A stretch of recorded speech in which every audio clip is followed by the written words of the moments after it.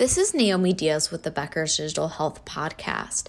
Here's your daily industry news briefing for today, May 8th. First, big corporations are scooping up primary care practices to get access to vast numbers of patients while positioning themselves for the shift to value-based care, the New York Times reported. The source cited CVS Health's $10.6 billion purchase of Oak Street Health, Amazon's $3.9 billion deal for One Medical, and Optum's employment of roughly 70,000 physicians.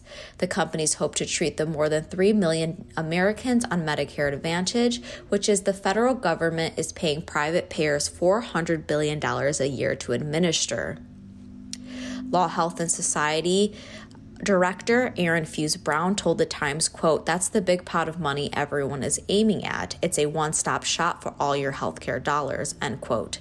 For instance, while 5% of One Medical's 800,000 members are on Medicare Advantage, they account for about half the company's revenue, citing 2022 financial statements from the company.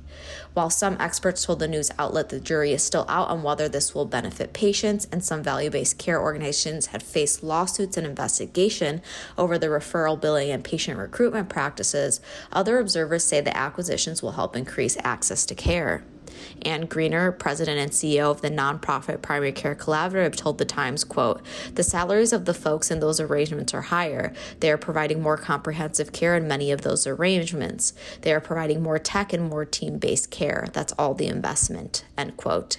Second, the digital health market is constantly changing, with startups coming onto the scene and more established companies restructuring their leadership. Here are some companies that had a good week. First, Inbox Health, a patient billing communication company, raised $22.5 million. 2. Digital workforce platform Me Equilibrium partnered with Boston-based Tufts Medicine. And 3. Odaya, an artificial intelligence pharmaceutical company, raised $25 million. Here are some companies that had a bad week. First, healthcare startup Healthy.io laid off 70 workers after raising $50 million. Second, pediatric digital mental health company Brightline laid off 20% of its workforce for the second time in 6 months. 3, at-home diagnostics and telehealth company Q Health plans to lay off 30% of its workforce.